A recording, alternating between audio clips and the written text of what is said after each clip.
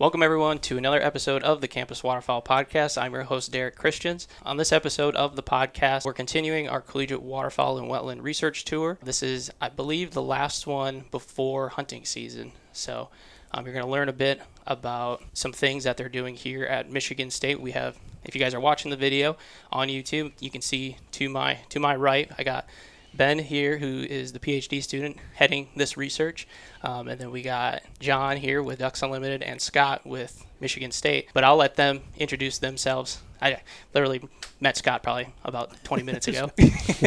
So I'll let them do the introductions. But yeah, if you guys are listening to this podcast, we greatly appreciate it. I think you're going to be learning a ton in this episode, learning about the research that they're doing here with mallards.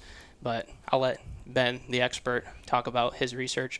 Ben, do you want to start out with just an introduction, and then we can kind of go around the table here? Sure. My name is Ben Lukanen. I'm a PhD student here in the Department of Fisheries and Wildlife at Michigan State University, and I'm working on this project to learn more about movements and population dynamics of Great Lakes mallards. Yep. Hi, Derek. I'm John Calusi. I'm Director of Conservation Planning for the Great Lakes Atlantic region of Ducks Unlimited, and we have about a 21-state quadrant of the northeast U.S. that we operate in. Hi, Derek. Thanks for having us and doing this. We appreciate it. I'm Scott Winterstein. I'm a professor here in the Department of Fisheries and Wildlife at Michigan State University, and most of the work that I'm involved with has to do with population demographics and how do we estimate those, which fits very nicely in this project Ben's doing. Ben, or I guess everyone kind of chime in here, but Ben mentioned the research that you're doing. I can't even restate word for word what you're doing, but would you mind talking through kind of what kind of sparked this project as a whole and why it's important for this area? Sure. Yeah, I think it makes sense to kind of start from the beginning. Mm-hmm. So, and maybe I should start out with what are Great Lakes mallards, right? Yeah, that would be a good definition to start with. Yeah. So if you think about mallards in North America, we have 4 flyways: the Atlantic, Mississippi, Central, and Pacific. And so if you look at mallards that nest in and primarily use the Mississippi and Central flyways in the middle part of the continent, those are what are surveyed and managed as mid-continent mallards. And then a subset of that population nests in the Great Lakes region, which includes Michigan, Wisconsin, and Minnesota. And so those birds are what we're defining as Great Lakes mallards, and that's the population that we're interested in for this research. Yeah, and as part of that definition of that group of birds is that there are annual breeding population surveys that are conducted in Michigan, Wisconsin, and Minnesota. And so we have pretty darn good long-term data from aerial surveys in the spring each year in terms of where the population is and how it's trending. And there has been a noticeable long-term decline in Great Lakes mallards. Some states, Wisconsin and Minnesota, this last survey period were slightly below the long-term average, so not super concerning, but Michigan's numbers continue to decline. And so, that kind of stimulated the whole, idea and need for this research is like trying to figure out what's going on with Great Lakes mallards and why they're declining. And what we saw with the mid-continent mallards that nest in the prairie pothole region, we saw record populations a few years back and a really nice trajectory of increasing population growth, and we did not see the same thing happening in the Great Lakes mallards. At one time, those kind of parallel each other, and then they departed. And so that's really what triggered interest in Great Lakes mallards and what's going on with them. Yeah, I'll just add there was a pretty widespread drought across much of North America that included the prairies and the Great Lakes, kind of in the late 80s and early 90s, mm-hmm. Right? And after that, that's when when we came out of the drought, mid-continent mallards really increased, and so did Great Lakes mallards. And traditionally, as John said, those populations had kind of tracked one another. But after that big increase, Great Lakes mallard mid-continent mallard abundance remained high, but Great Lakes mallard abundance in Michigan, Wisconsin, and Minnesota all declined. And so we're kind of trying to figure out, why have those trends become decoupled and what factors are limiting the Great Lakes mallard population.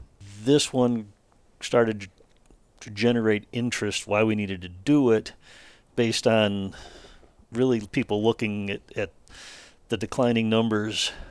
And additionally, historically, there's been a pretty good relationship between Great Lakes water levels, as the water levels in the Great Lakes come up, mallard numbers have tended to come up, which probably means when the Great Lakes are up, water everywhere is more plentiful.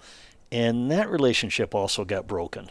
Great Lakes water levels came up, and the mallards didn't respond the way we predicted. And that, coupled with what we were learning in the other studies, got people, DU in particular here, interested in, all right, wait, what's going on here?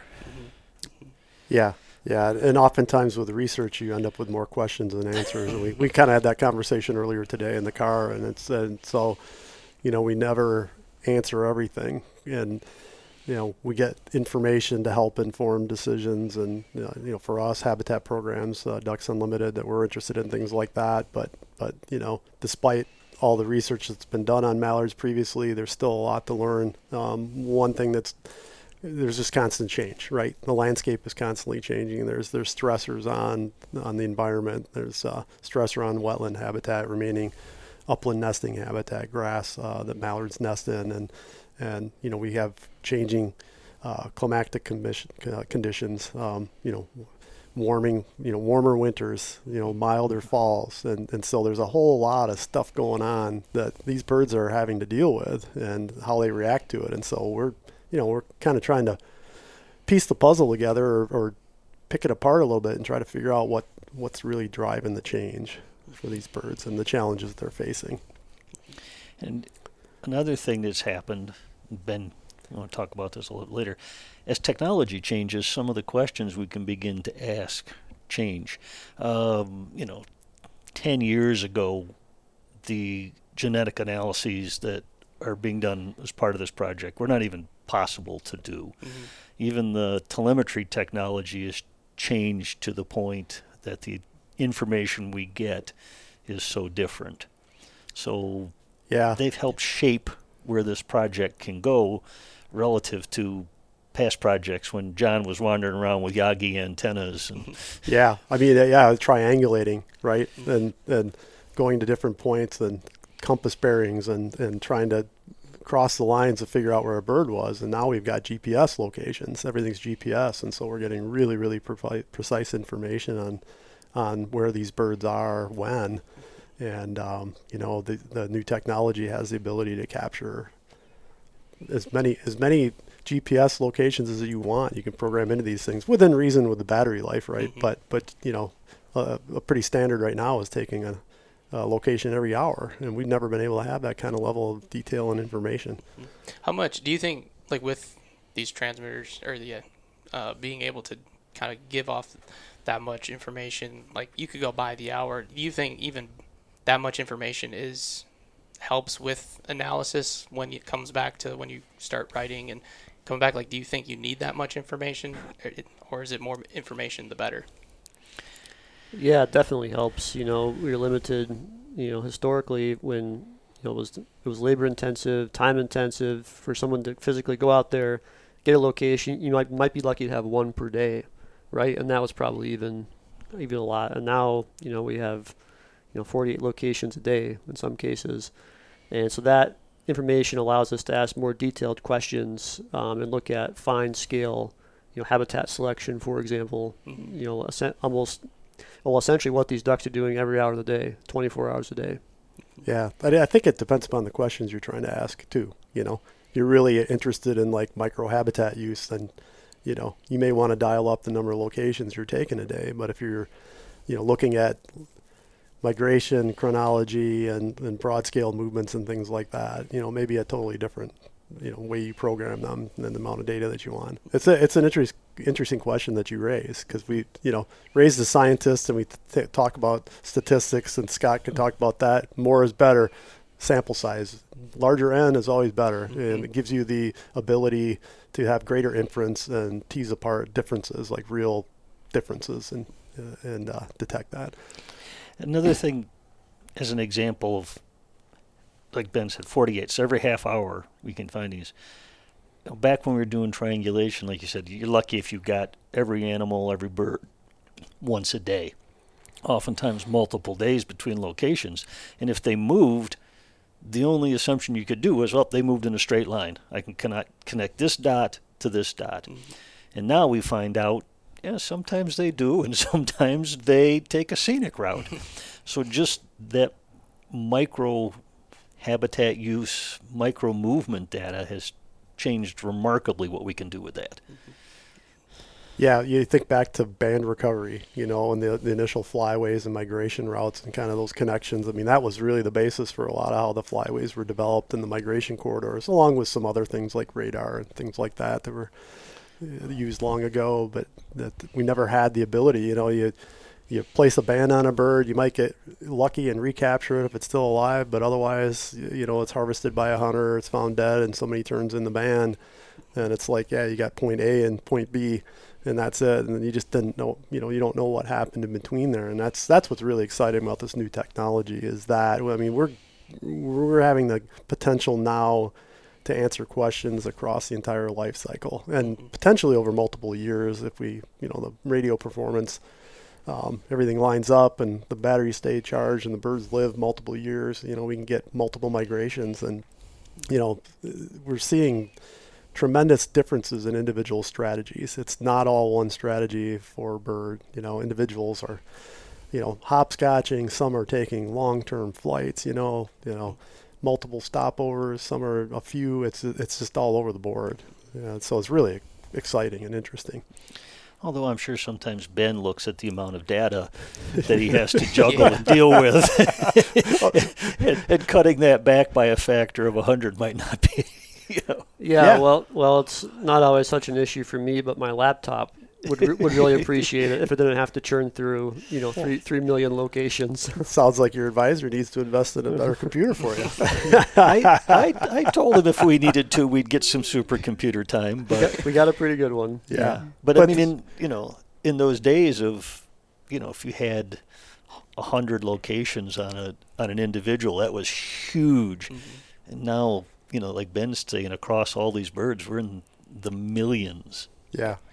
Yeah, it opens up your sample size question, and that opens up all sorts of potential analyses. And Scott could speak to this better than me. I'm way out of that realm, but how many points is adequate, and to get the same kind of answer and same kind of information, using all the data versus a partition of it, a subsample of it, if you will.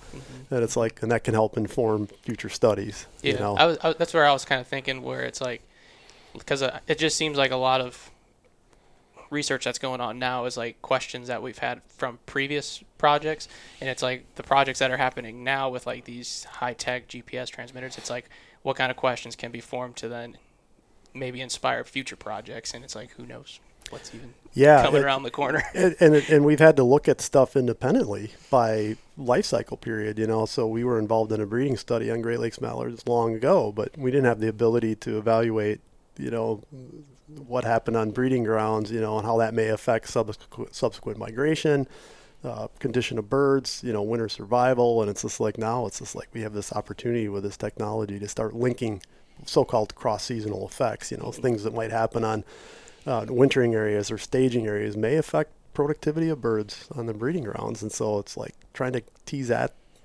apart and get at that stuff. It's like, it's pretty cutting edge and exciting place where we are. And there are a lot of people using this technology on a variety of species right now. So we're going to learn a whole lot, and Ben's right on the leading edge of it too with this study. And so it's really cool. And this project, how long are we into this project? And again, we started marking birds in spring of 2021. Okay. And how many birds have you guys put transmitters on since? Right now we're a little over 530 hen mallards across 5 Great Lakes states with transmitters. Yeah, so it's we have an awesome group of partners. The only way that we've achieved the sample size and the great geographic scope is through partnerships. That's talking about information. Jeez. Oh, yeah. I mean, I think back to when we worked on some satellite transmitter studies, the predecessor to this kind of more current technology where you use satellites, but it was GPS. But I mean, we had a sample size of 68 hen black ducks, and we thought we were rocking and rolling. And he's got 500 plus, and there's a similar study going on with eastern mallards, that we're hoping to put 1,200 units on, and there's a black duck study that's got a sample size of 500, and so we're we're sitting at a point where we're going to start learning a whole lot about these birds, about movement ecology, and we talked about mining data. I mean, Ben will probably be retired by the time, he won't have, you could mine this data for all sorts of questions beyond the scope of his project. And, as a grad student, you've got a fixed window to look at this stuff, and your tendency is to want to look at all these things, but you got to stay focused on your project objectives, and you can only do so much, on that. But we'll have this data forever moving forward. And people can mine it for other questions. How do birds interact with refuge during the hunting season and things like that? There's some researchers looking at that down in Tennessee and to the south of us and things along those lines. But those aren't our objectives with this study. So, but that data will be there collected and available forever for people to mine and learn more. So, yeah, it's crazy to think about. Yeah, wrap your head around what kind of questions can come out of all this data that Ben's kind of heading. So it's kind of fun to see. What drives migration? Every year we hear, where are the ducks? Oh, it was late migration, or they just didn't show up. Well, did they or not? And it's now it's we can have evidence. It's just yep, we can look at the timestamps of the GPS locations. These birds they migrated. They were available during the hunting season, but they were just smarter than we were, and found the safe spots to live another day and survive and reproduce. Ben, so when it comes to just kind of the lifestyle of being a grad student, kind of what does your, day-to-day schedule look like when you do this type of work? Sure, yeah, it's very, very seasonally dependent. So right now in the summer, I'm working very closely with Michigan DNR, who bans ducks every year.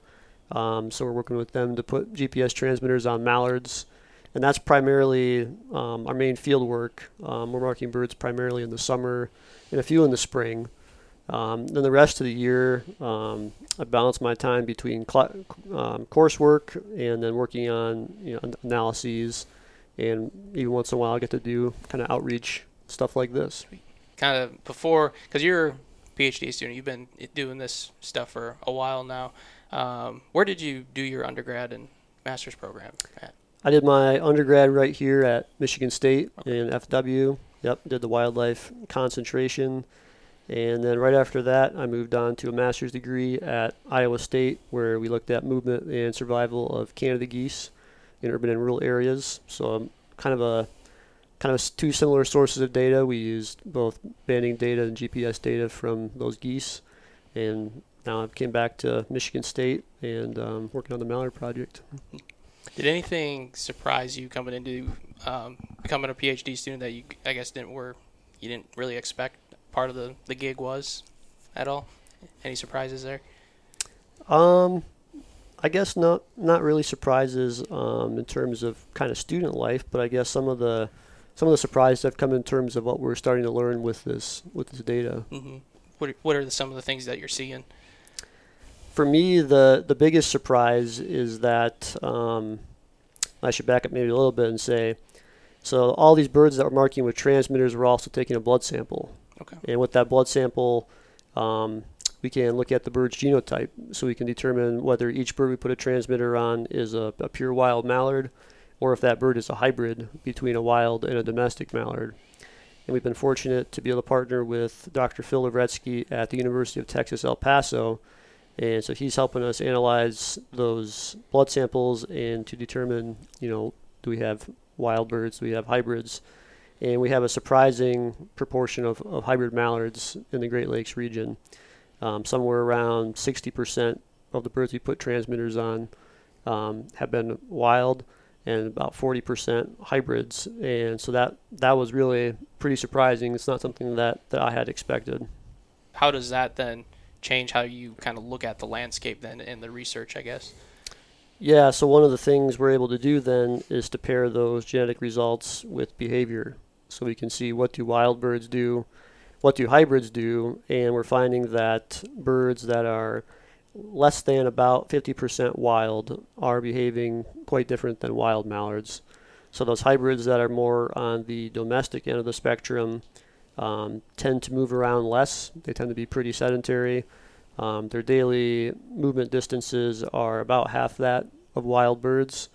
They tend to be less likely to migrate, and they have high selection for developed land cover or high selection for urban areas, essentially cities. Okay.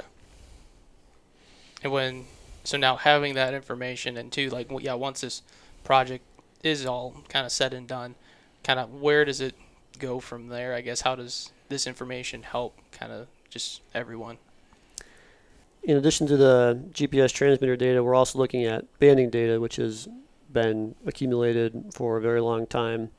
We're going to look at the last 30 years worth of banding data, and so we're going to get a very in-depth perspective on what individual birds do using our GPS transmitter data, and then we're going to be able to pair that and look at population dynamics. So the banding data in combination with aerial survey data allows us to estimate population size, survival, productivity, or how many ducklings are produced on average. And so we'll be able to kind of pair those individual behaviors with population dynamics and hopefully determine what population parameters are limiting for the population and what are some of the things that are affecting those parameters. Can we digest that some more? Yeah, so maybe step back and describe population parameters in simplistic terms, break it down to, So population parameters are anything that affects how many mallards we have. Okay. So what's the survival rate? What's the birth rate, or how many juvenile mallards are recruited into the population? So what is the nest success? What is duckling survival? And ultimately, if a hen has a successful nest, ducklings survive, those are recruited individuals in the population. And then one of the other ones we were interested in is emigration. So whether birds are leaving the population, because that could be one way that we're losing mallards. And emigration is not very well assessed by banding data alone, and that's one of the benefits of these GPS transmitters, is we're able to see if female mallards that hatch in the Great Lakes return to the Great Lakes to nest, or are they leaving to nest elsewhere, for example, out in the prairie pothole region. Mm-hmm. Mm-hmm. Yep. And we've never been able to look at that kind of stuff. Yeah.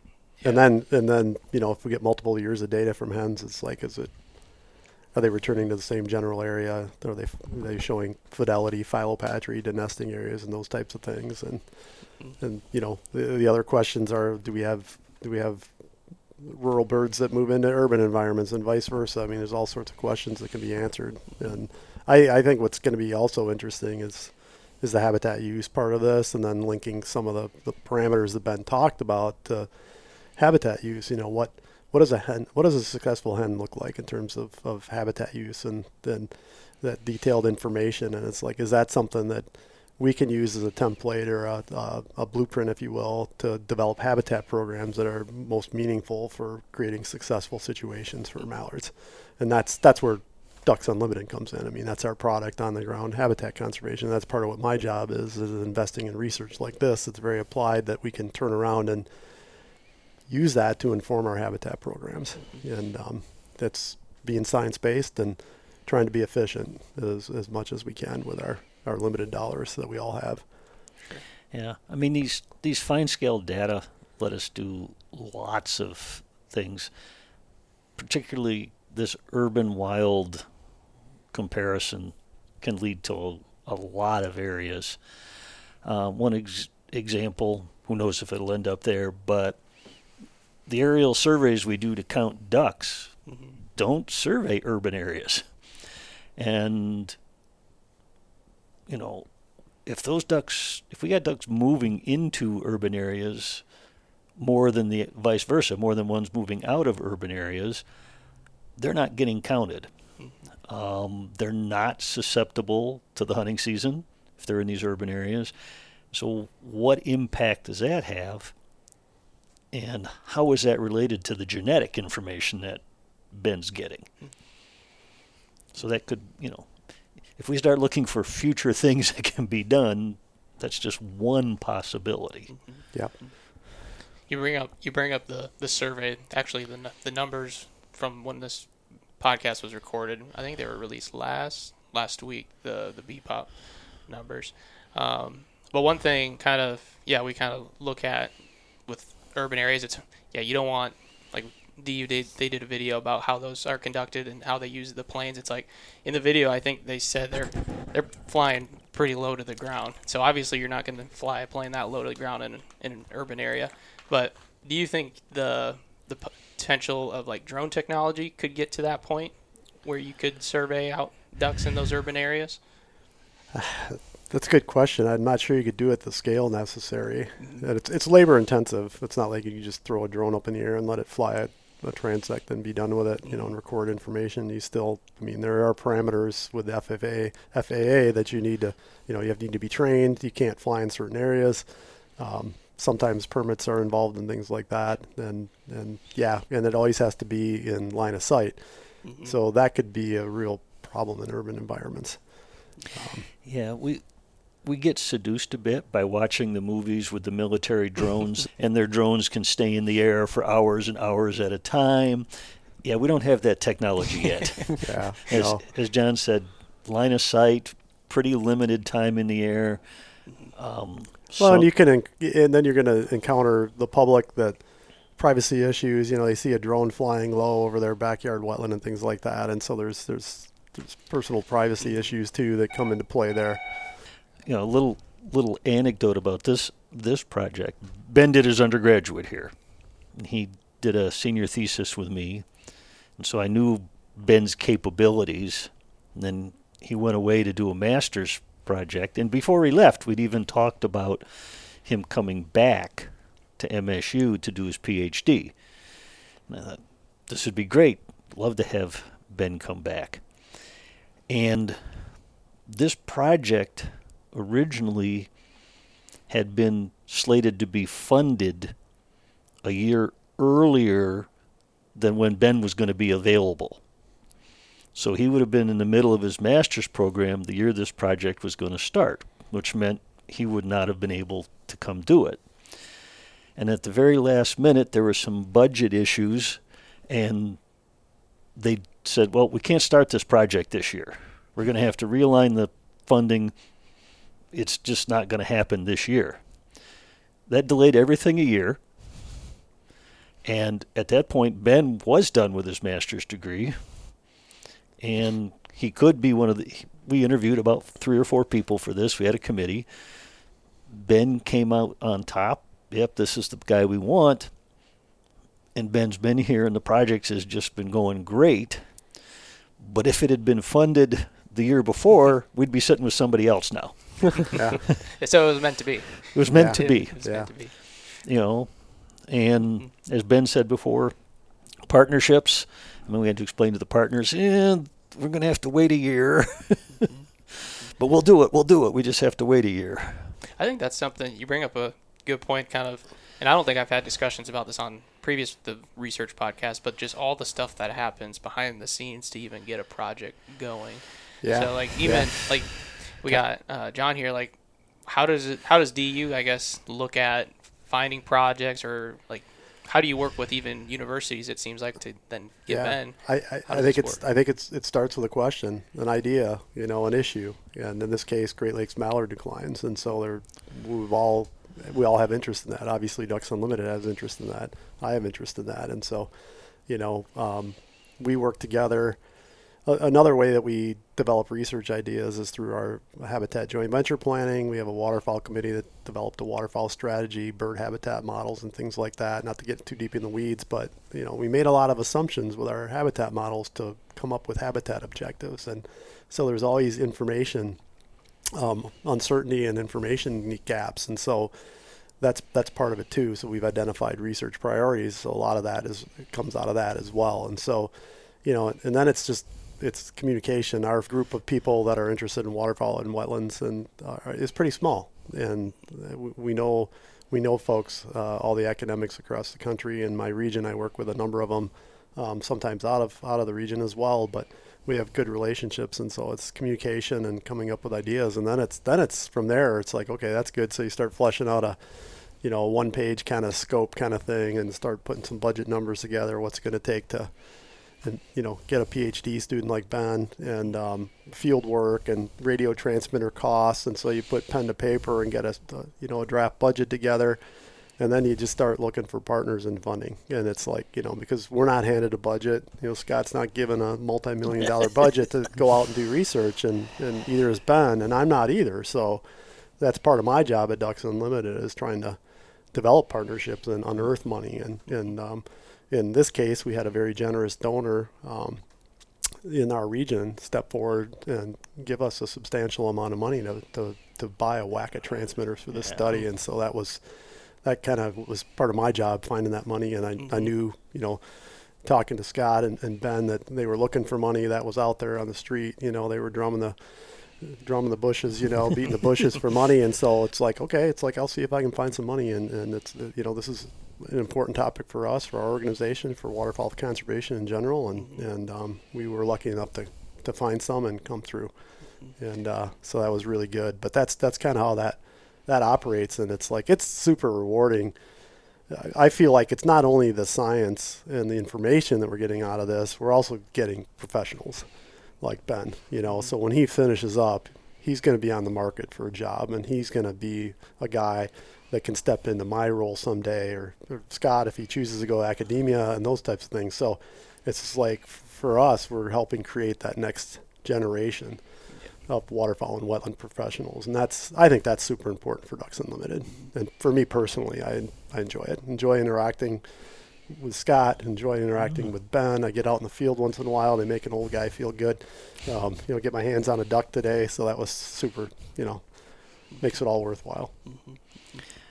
Yeah, I'd also say success breeds success. So you start off with our earlier projects with DU were smaller, and they were successful, and you've had that successful working relationship, and you come to John and say, we got this project, but boy, we could really use some money for transmitters, and there they are.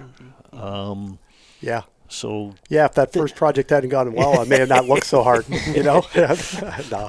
Well, but it is working relationships. It really is. It's like you need to be comfortable with each other. There needs to be trust and those types of things, and expectations and accountability, and we have all that. And those are, you want to work and surround yourself with people you enjoy doing work with, and make it the most enriching experience that you can have. And that's really our job for Ben too, is like create an environment where he is being fully enriched in his PhD program here and getting everything out of it he can, and he becomes the best professional that he can be. Yeah, he gets to have all the fun, right? Out in the field.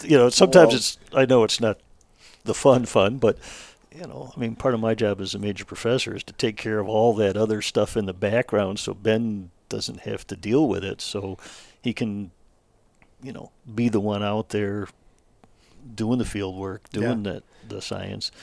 And fortunately on this one, like you say, the opportunity to interact with a wider group of people is just great for his professional development. You've been to flyway meetings, you've done workshops, all the partners, other places.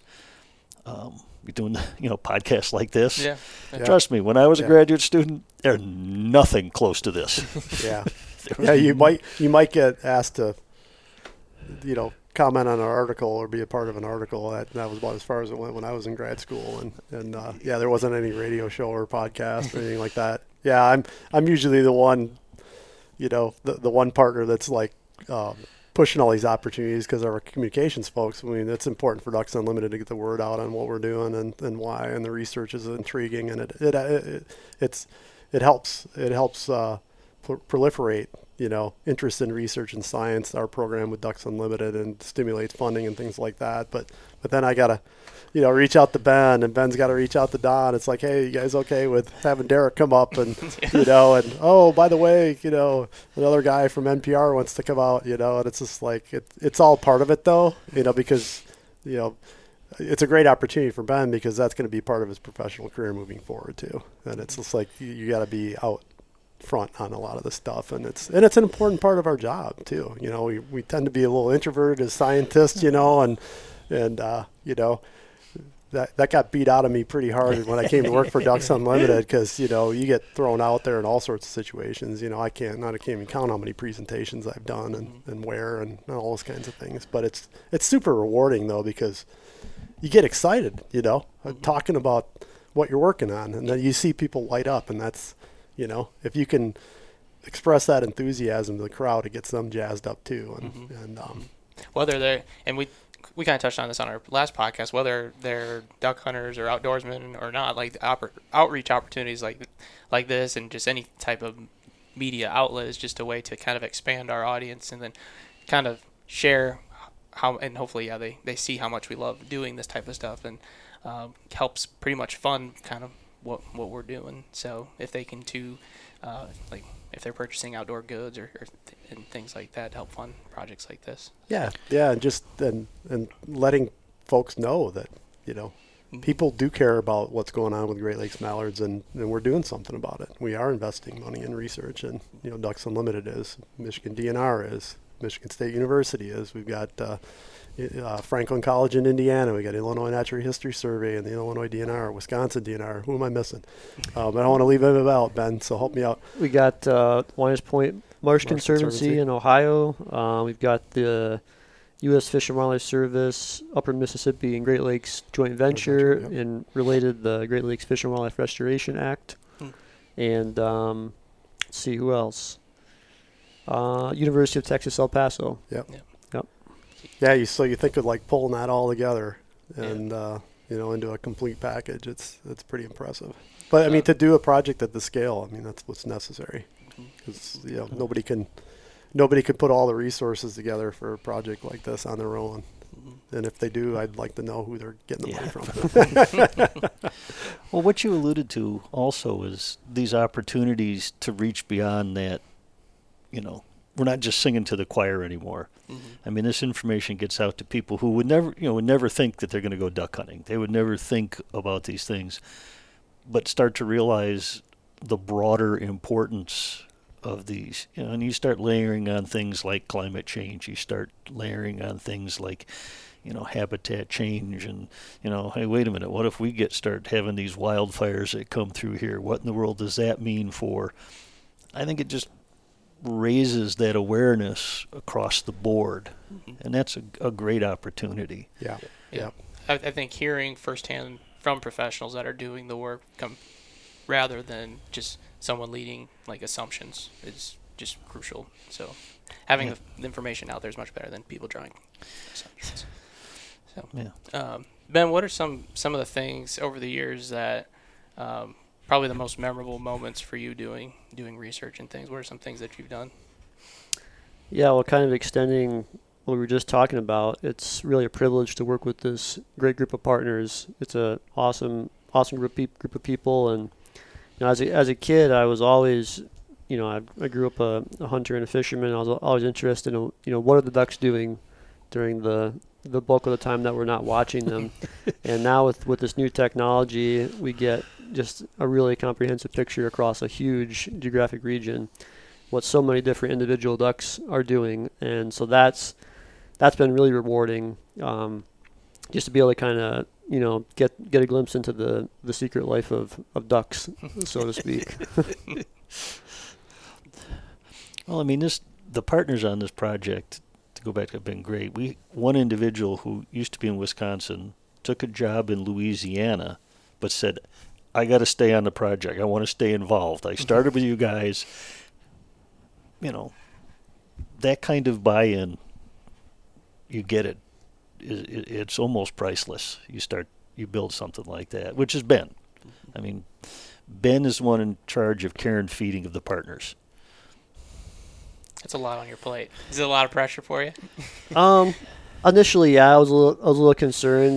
We've got people from state and federal agencies, non-governmental, university. It's just a really diverse group, and thought, how the heck am I gonna coordinate all these folks and make sure everyone knows what's going on? But I think a lot of the success comes from the fact that we have such great partners.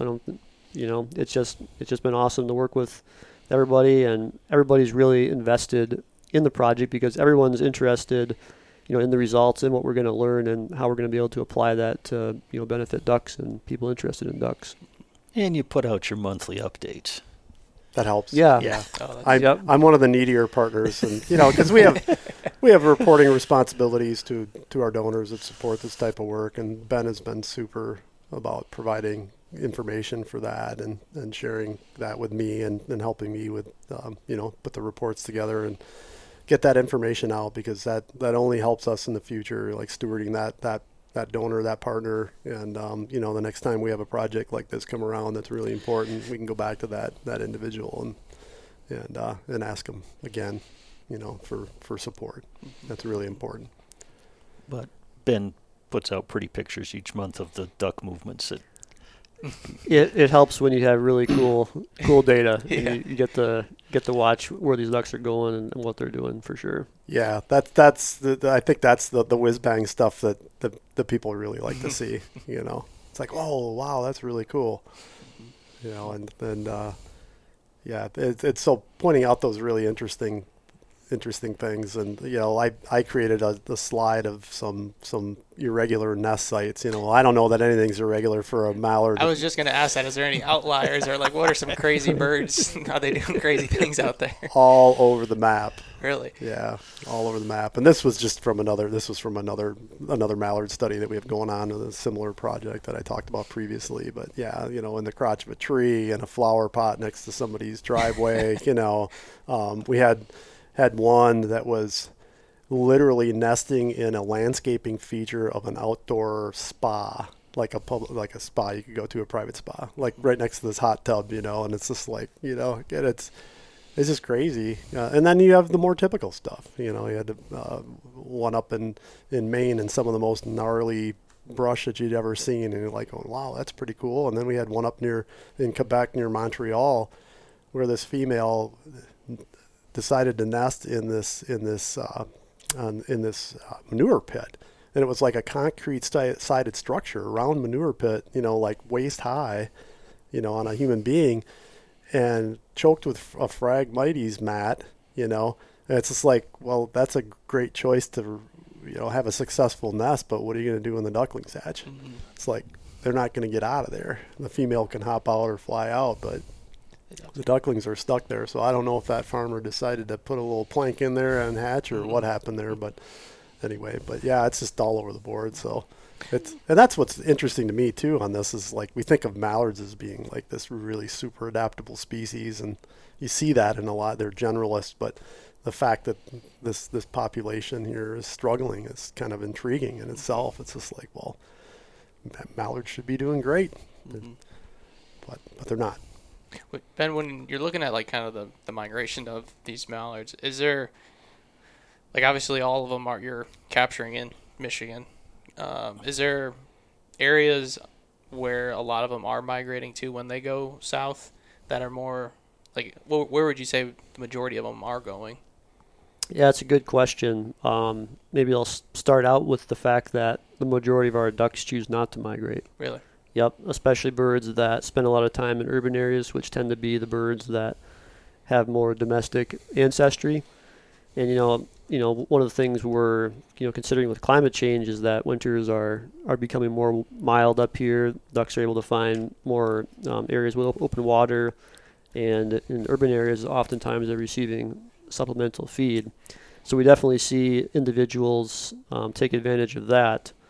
When our birds do migrate, it's primarily wild birds that are departing on migration, but they're behaving a lot like we might expect Canada geese to, in that they seem to only go as far south as they need to find food in open water. We haven't had any birds that have gone farther south than Tennessee, and most are kind of in that Tennessee to Kentucky to even southern Indiana and Ohio latitude. How does it, because you guys get a decent amount of snow up here, right? Is it more snow rather than cold? It's variable. Kind of back and forth. Lately, it's kind of hit or miss, and we've had some winters that we haven't had a whole lot of snow, and then there's, we get a dump, and it's not long lived, and so I grew up in Wisconsin, and I remember as a kid, waist high snow and stuff like that, and just deep cold, frigid cold through February, and big snow banks and snow cover everywhere. And I just don't feel like we see that like we used to see. There's not much snow cover on the fields anymore. Well, you consider that. It's like, well, in the Great Lakes, I think last year, I mean, did they even freeze over entirely? I don't think they did. And so that's kind of a barometer too. It's like when you don't have water bodies freezing over and you don't have snow cover, it's just like, Ben said, it's like there's nothing really driving mallards. They're big bodied birds like Canada geese, and they can store a lot of fat. They can survive for several days without foraging, and so they're pretty hardy birds, and they'll just do what they got to do to get by. And in this area, what's the main food source for mallards? what do they primarily eat? That's a good question. The answer is it depends, right? Yeah. I mean, there's a lot of wetland foods. Yeah, obviously moist soil plants that produce high energy seeds, but then also, mallards are very adept at exploiting waste grain in cornfields and winter wheat fields that have been harvested. So I mean, they exploit a lot of different things. Yeah, you'll find them down on the ag fields here on the campus, along with the Canada geese, just foraging through for waste corn, the stuff that came off the fields. Yeah, there too. Yeah, I mean, they waterfowl are pretty remarkable, mallards included, in terms of like their ability to exploit resources and taking advantage of things. I'm just thinking back to some black duck research we did years ago, and we actually found, killifish in black ducks, and you're like, are they out there actively foraging for killifish? They're kind of hard to catch, but then you think about like a salt marsh pan, a low tide, and they get stranded in there, and it's like, well, this individual bird that happened to be harvested, and then we did a food habits sample on, was just chock full of killifish, and the opportunity probably presented itself, and probably abnormal, that's not the norm, but to me, that just speaks to their adaptability and, how they take advantage of situations and exploit resources. Yeah, but as you get at the changing climate stuff becomes a big issue on some of this, and Ben can speak to it a bit more, but everybody in your thesis, your dissertation, you guys are like, okay, well, tell us what's going to happen next. What are your predictions? And makes predicting really difficult. Is there anything like, I don't know if it'd be worth doing, but like air temperatures day to day? Like, is there tools that to then correlate, the day-to-day temperatures to, like, now with its transmitter technology, like you can see how temperatures are. I don't know if temperatures is a good thing to look at, whether or not it moves ducks or not, but I don't know if you're able to see any driving forces of why ducks move.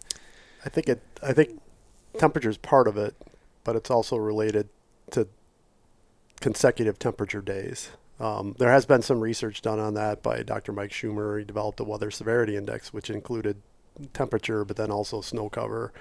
And, there's definitely an influence of those two things that drives birds to migrate. And there's going to be some situations with some of these urban birds, that are on river systems around, Grand Ledge or wherever, that they're getting hand feed and stuff like that can scratch out a living. But in those types of conditions, like multi-day, sub-zero temperatures, and you're going to see movements of most birds. You would expect to.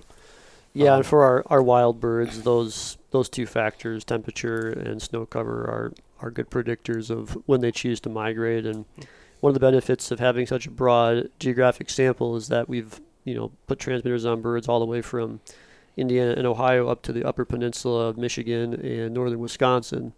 And so we can see, birds that are on the northern edge of the Great Lakes range are more impacted by those weather events and climate because, those are more extreme up there. And so those are birds that tend to be more likely to migrate than birds in the southern Great Lakes.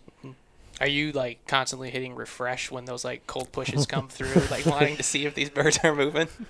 Yeah. These transmitters are programmed to send data once every 24 hours, as long as they have a good cell signal. So I'm able to monitor essentially what the birds are doing for the last 24 hours. And it's it can become a little addicting to log in and look at the data and see, wow, look at that bird, just moved 300 miles south or whatever. So, yep, definitely. That's cool. Yeah, it is cool. And then you also need to be perusing the data for mortalities periodically, because these transmitters aren't cheap. They're $1,100-$1,200 depending upon the exchange rate, and you want them back, right? And so, we try to coordinate that. Ben probably is doing all that and then looking through that. And when we have a mortality, it's like he's connecting with somebody locally, whether it's in Michigan or Wisconsin, to see if somebody can run out there and see if they can find it.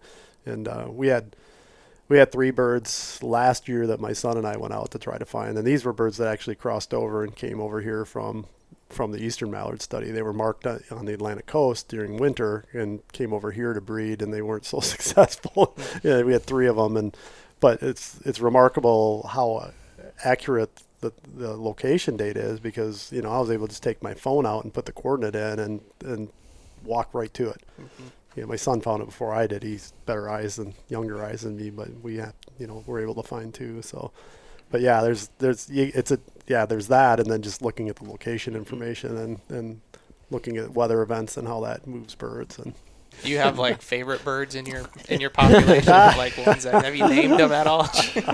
No, well, not names you can say on the air. They each have their own unique identifier, which is a alphanumeric, but they don't have names like Sue or whatever. So I do kind of have birds that I wouldn't really call them my favorite, but like they tend to be really interesting. So I kind of am partial to those birds, or just want them to survive so I can continue to see what they're doing. But one of the things you tend to learn when you monitor this many birds so closely is that they really are all individuals. You could have 3, let's just say 3 adult hen mallards that you catch and put transmitters on at one site, and you think, well, those birds are probably going to hang out and do the same thing, and they may go do 3 totally different things, and they kind of have their own little tendencies and quirks. It's really cool to see. Yeah. Yeah, one thing I might just add for some of your listeners might be waterfowl hunters, and so if you were happy to or lucky enough to harvest one of these transmitters from this study, it has my email and phone number on the side. So I'd ask that you give me a call or shoot me an email and let me know that you harvested the bird, because that's good information. One of the things we're looking at are cause-specific mortality, so whether birds are killed by predators or by hunters. And it also helps us to be able to get the transmitter back and use it on another bird as long as it's not damaged, to collect more data. So that helps us out. And also, if you're lucky enough to harvest a banded bird, report your bands, because that's the other side of this study, is that we're looking at banding data, and we really rely on hunters. Hunters are the reason that we know as much as we do about mallards, because of the sheer number of band recoveries that we're able to get. That's super important. That's a good point. Yep. And they don't just, and when they call you about the transmitter, they usually have something in return for them as well. Yep, that's a good point. Yep, they get a reward. What we've been doing is the hunter's choice of either a replica GPS transmitter or a $50 Cabela's or Bass Pro Shops gift card. Nice. So there's no need. Like, obviously, a lot of hunters tend to want to mount those birds because they do have the backpack on them. There's no need for you to keep the backpack. You get a replica. That's right. And if you do, then we'll know where you're at. That's right. Yep. There have been multiple occasions where you see a duck's flying around, then goes from the marsh to the parking lot, and then the transmitter goes down the road at 70 miles an hour, and then there's a bunch of locations on top of someone's house, and they don't call it in. I'm going to figure out who lives there and give you a call. Yeah. I guess I didn't even touch on that. You mentioned speed. So what kind of measurements are you guys getting from these transmitters? Yeah, it's remarkable how many different things they collect. So they take, obviously, a GPS location. They take what's called an accelerometer reading. So you can think of it a lot like the tilt sensor in your smartphone. That changes kind of, if you tilt to the side, the screen changes. Okay. So it measures the gravitational acceleration in 3 dimensions, so we can see, what position the transmitter's in. That helps us to detect mortalities. We can also use that to estimate the bird's behavior at each location. We can see if a bird is sitting in one spot and it's not moving around a whole lot. We can infer that bird's incubating a nest, for example. Transmitters also take temperature, speed, altitude. I think maybe a compass bearing. I think those are the main ones. Yeah, I don't think I've looked at all of them. I pull the accelerometer chart up and I'll scroll down to some and look at temperature and a few things like that, but I don't think I've ever made it to the full bottom. But one more that comes to mind is light intensity. They have a small solar panel on top of the transmitter that allows it to recharge, and so we can see if that solar panel is getting light or not. That's cool. Is there any information like there whether or not like mallards are during the day in shadow cover or like covered areas versus like sun areas? Are you able to use that information for anything, you think? Yeah, it's something we can infer. It'd be a combination of looking at, a satellite image or a land cover map for that location, and because sometimes the transmitter might not be getting sun because it's cloudy, or sometimes a bird will preen a feather or two that partially covers the transmitter solar panel. But yeah, you can use that to somewhat infer kind of the amount of sun a bird's getting. Yeah, we noticed on a lot of our birds that we inferred were nesting, incubating, if you will, that we saw declines in battery recharge, and you're just kind of hopeful that it doesn't zero out. Technically, they should come back from zeroing out the battery going to almost nothing, and when they get back in sunlight again. But sometimes it's hard for those birds, those transmitters to recover. But yeah, with some of the cover that these birds are nesting in, it's not surprising. It's it's all over the place. But yeah, I think Ben, you had a few birds on one wetland, and one transmitter was 100%, and the other one was like 60 or something like that, somewhere less. And it's just like it's in the same wetland, same environment. It's like, well, it could be just something behavioral where that hen was covering up with feathers, and you don't want that thing sticking up so high on the back that it becomes, an obstruction for the bird in terms of flight and drag. And then, the higher it sits up, there's opportunities for icing and things like that can occur if the wrong conditions happen, real wind and cold temperatures and rain and freezing rain, things like that. And you can get ice accumulation on those things, and the higher the panels sit up, the worse it can be. And so we're trying to, you don't want to deal with that. So there's trade-offs with feather coverage and the hen kind of covering things up when she's tucked up and comfortable ball, and then the other thing is just sitting on a nest with overhead cover. You have that too. No, we covered a lot of ground. I thought ton of information there. Any kind of final thoughts you guys have on the project of kind of how things are going, or what the future holds, I guess?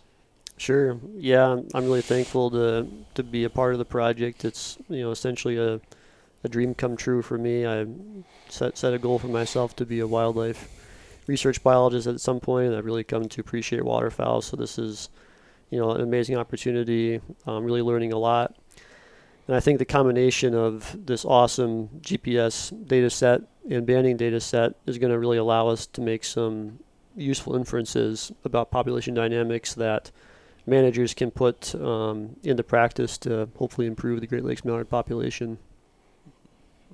Yeah, I'm excited to see what Ben finds with the analyses and that, and we're getting tidbits here and there. You don't really dive into your analysis until you collect all the data. You do bits and pieces of it, but that's only part of the picture, and so that's the tip of the iceberg. So I'm looking forward to seeing the whole picture and all the iceberg, and reading his dissertation and seeing publications, and in turn using that information to inform what we do. Yeah, you start these things at the beginning. John talked about, it's a piece of paper, and you try to convince the people with the money. In this case, Great Lakes Fish and Wildlife Restoration Fund. At first, it's like, yeah, great. And another study, they're going to put radios on another bird and follow. No, it's way more than that. And this project has developed into way more than that. And the capabilities, like, go back to the genetic stuff and that was not something that we even expected. I mean, it was actually even a little add-on kind of thing. Well, if we can, we'll go get the genetic information. And, Ben, showed us the first returns on that, and it was like, oh, wow, okay, this is something. And that's what's really exciting about this. That integration with the micro precise movement data and the banding pulled into it it's really going to tell us a lot. And then it's going to generate, as John said, twice as many questions of what we want to do next. Yeah. And you talked earlier about long-term plans for studies like this. It would be so nice to have something operational on a scale like this that we could continue on. Because, again, we're getting a 3-year, maybe 4-year snapshot with this data, maybe 5 years of data, depending, we can't keep Ben forever. His PhD program's got to end. So just getting long-term information over time and continuing to mark birds and start looking at climatic impacts and things like that and weather pattern things and all, we got a snapshot of, 3 years of deployments and how these birds interact with the landscape and the habitat. But then also we've got all these weather variables and other things we could be looking at, disturbance and all those kinds of things. And so it'd be really cool long term to have operational money to fund something in the long term, but that's pretty rare.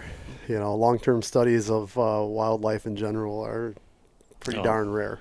Yeah. And a lot of the work we're doing is on the backs of graduate students, and so they're here for 2 or 3 years of field research, and then they're off, and so, yeah.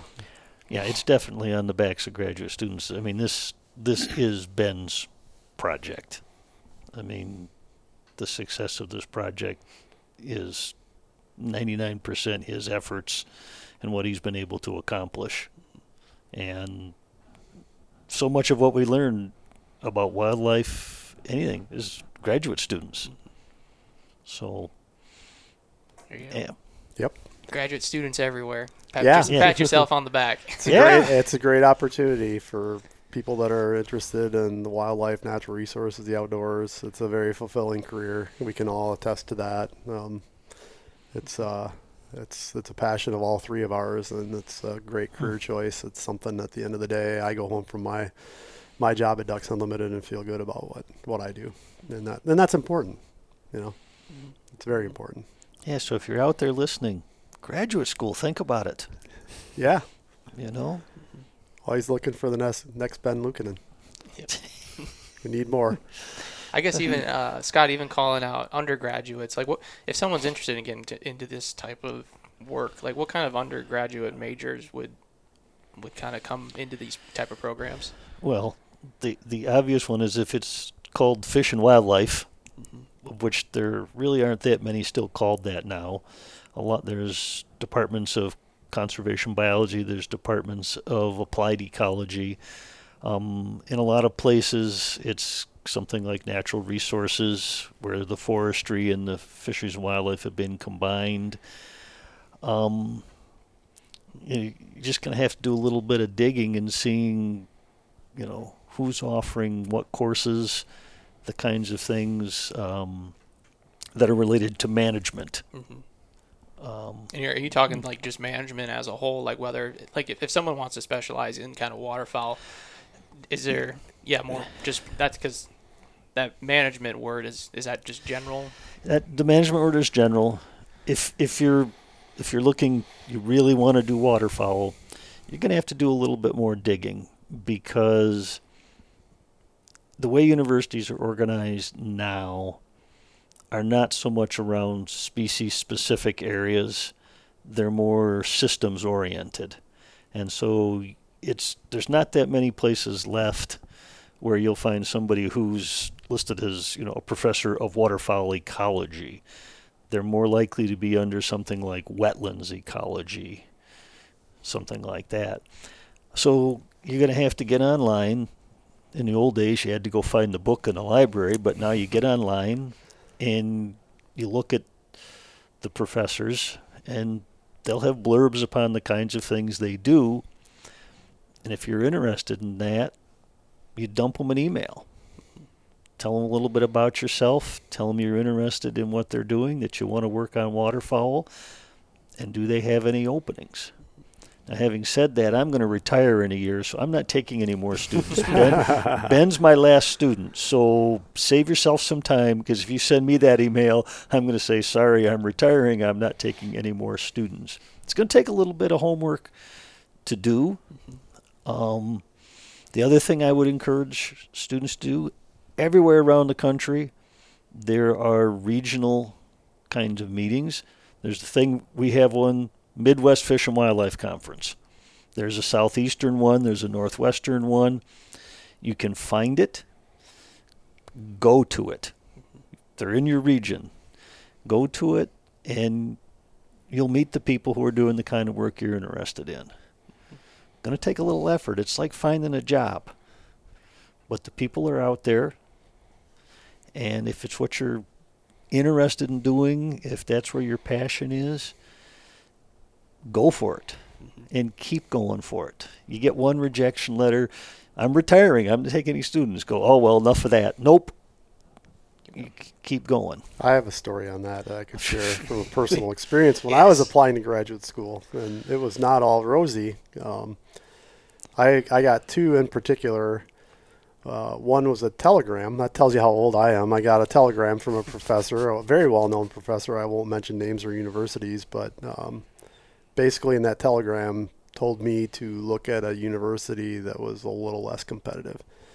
So that put a large chip on my shoulder. Another one, again, will remain unnamed.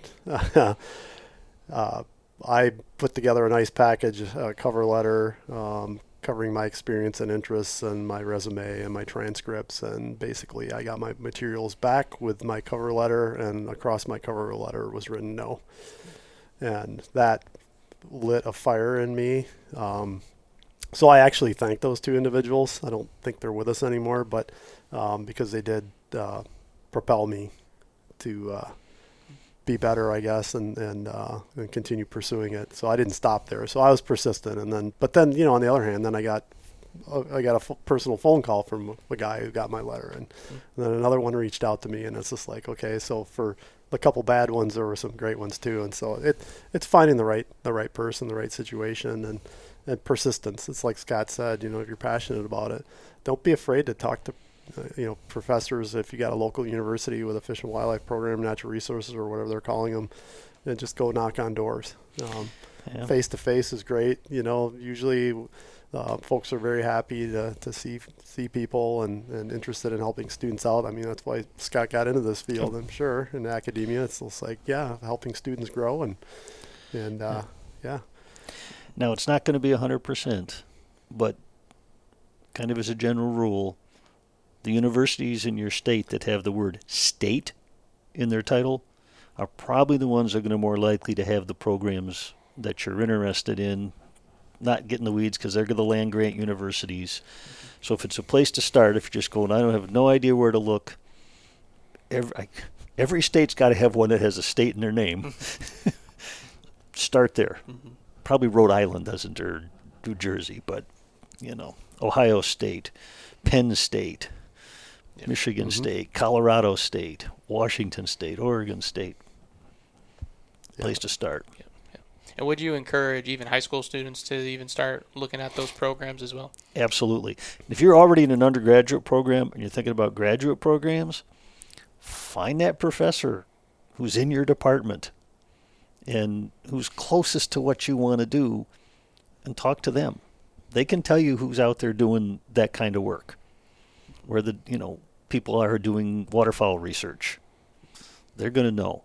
Yeah, and I think for high school students, I got a call from a young man in Indiana once, and his goal was to work for Ducks Unlimited someday, and so he asked me how to do that, and he said that his parents had told him that he was almost too late in thinking about this and like reaching out for advice. And I said, you're in high school. I said, you're way ahead of the game. I said, most of us don't know what we want to do until way later in the game. I mean, I kind of knew, but he asked really good questions about, well, do I need to go to a university with a waterfowl wetlands program for my undergrad? I said, well, not necessarily. That would be helpful if that's what your career passion is, and they have waterfowl classes and wetland ecology classes and things like that you can start taking. That's going to better prepare you for that. But also look for volunteer opportunities. Depending upon what it is, any kind of wildlife field, if you can volunteer or work as a technician and gain valuable experience. You had talked about him having a senior thesis and things like that. I mean, just get involved, go the extra mile, build that resume, build that experience. I think for me it was super, super critical because I wasn't, self-admitted, I was not the best undergraduate student. I had a whole bunch of other stuff going on in my life and it wasn't priority one. And so I was kind of behind a little bit, go to grad school, they can take somebody who's got a 4.0 or a 3.0. Well, who are they going to take? Not John. So I set forth on a path of building my resume and my references and being the hardest worker and going the extra mile and doing that kind of thing. But that's the level. I mean, that's what I'm looking for. And I'm sure Scott, it's like you're working for hard workers and people that are passionate and going to do the work. Because it's a tough degree program. I mean, the field research component of it, and some are different than others, but it's a lot of work. It's a commitment. Ben's got a 4-year whatever commitment, and a master's student is a good 3-year commitment. I mean, it's a commitment both from the academic side of things, the advisor, and the student. And so you got to know that going in, and you got to be passionate about it and make that commitment. Yeah. And we're going long, but a couple other quick things. It's not just about grade point average, as John said. Yeah, that's important. Okay, if you're walking out the door with a 2.0 grade point average, you're going to have a very hard time finding a program. So it's important, but it's not the be-all and end-all. In my entire history as a professor, I've never taken a graduate student that did not have some field experience. They had to have some field experience because all field work looks great on paper. It looks like it's going to be so much fun. It's work.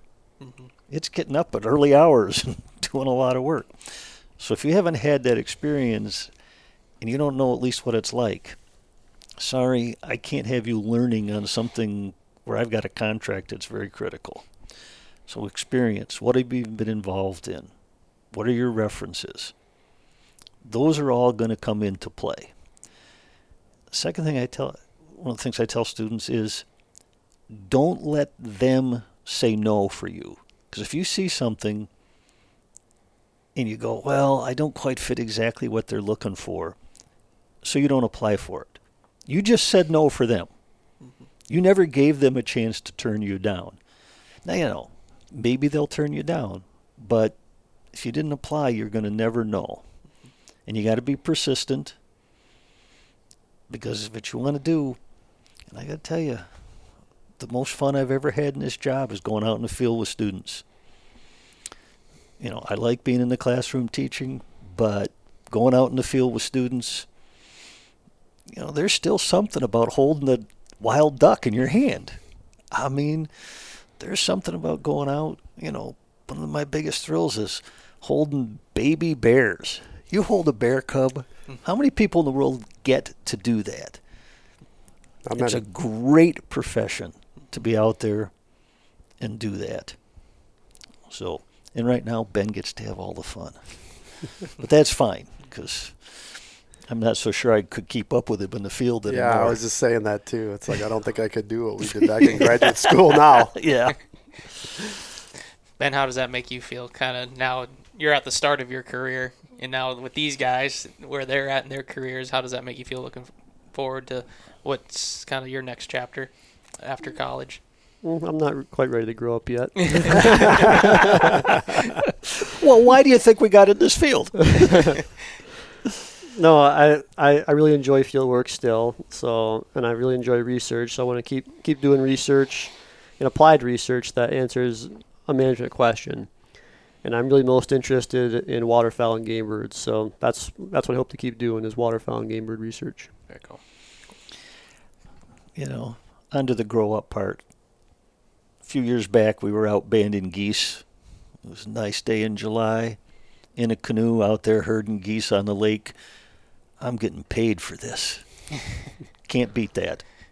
Can't beat that. Yep. Yeah, we have a pretty scenic office, you could say. I think that's a pretty good place to wrap up here. We've been I think it'll be just a little bit of over an hour, but I appreciate you guys sitting down for an hour having this conversation. Really means a lot. Sharing your stories and your knowledge with everyone, all of our listeners. So, and thank you for letting me come up here and even document all of this, and doing what you had to do behind the scenes to let me come. So I greatly appreciate it. Well, thanks for coming. Thanks for Taking coming. the time to come and document. Really appreciate it. Appreciate having you. And that hour went fast. That was great. Yeah, no, conversation. They go a lot of fun. Mm-hmm. But appreciate everyone who tuned in to this podcast. Like I said kind of earlier in the podcast, that this is our last research trip before hunting season. So moving forward, I believe we'll be traveling around the country, hunting with students, and having them share their stories of what it's like hunting in those areas and any other crazy stories that they might have. But so how do we get in on that? You gotta go back to college. You gotta go back to college, John. Rodney Dangerfield, back to school. Yeah.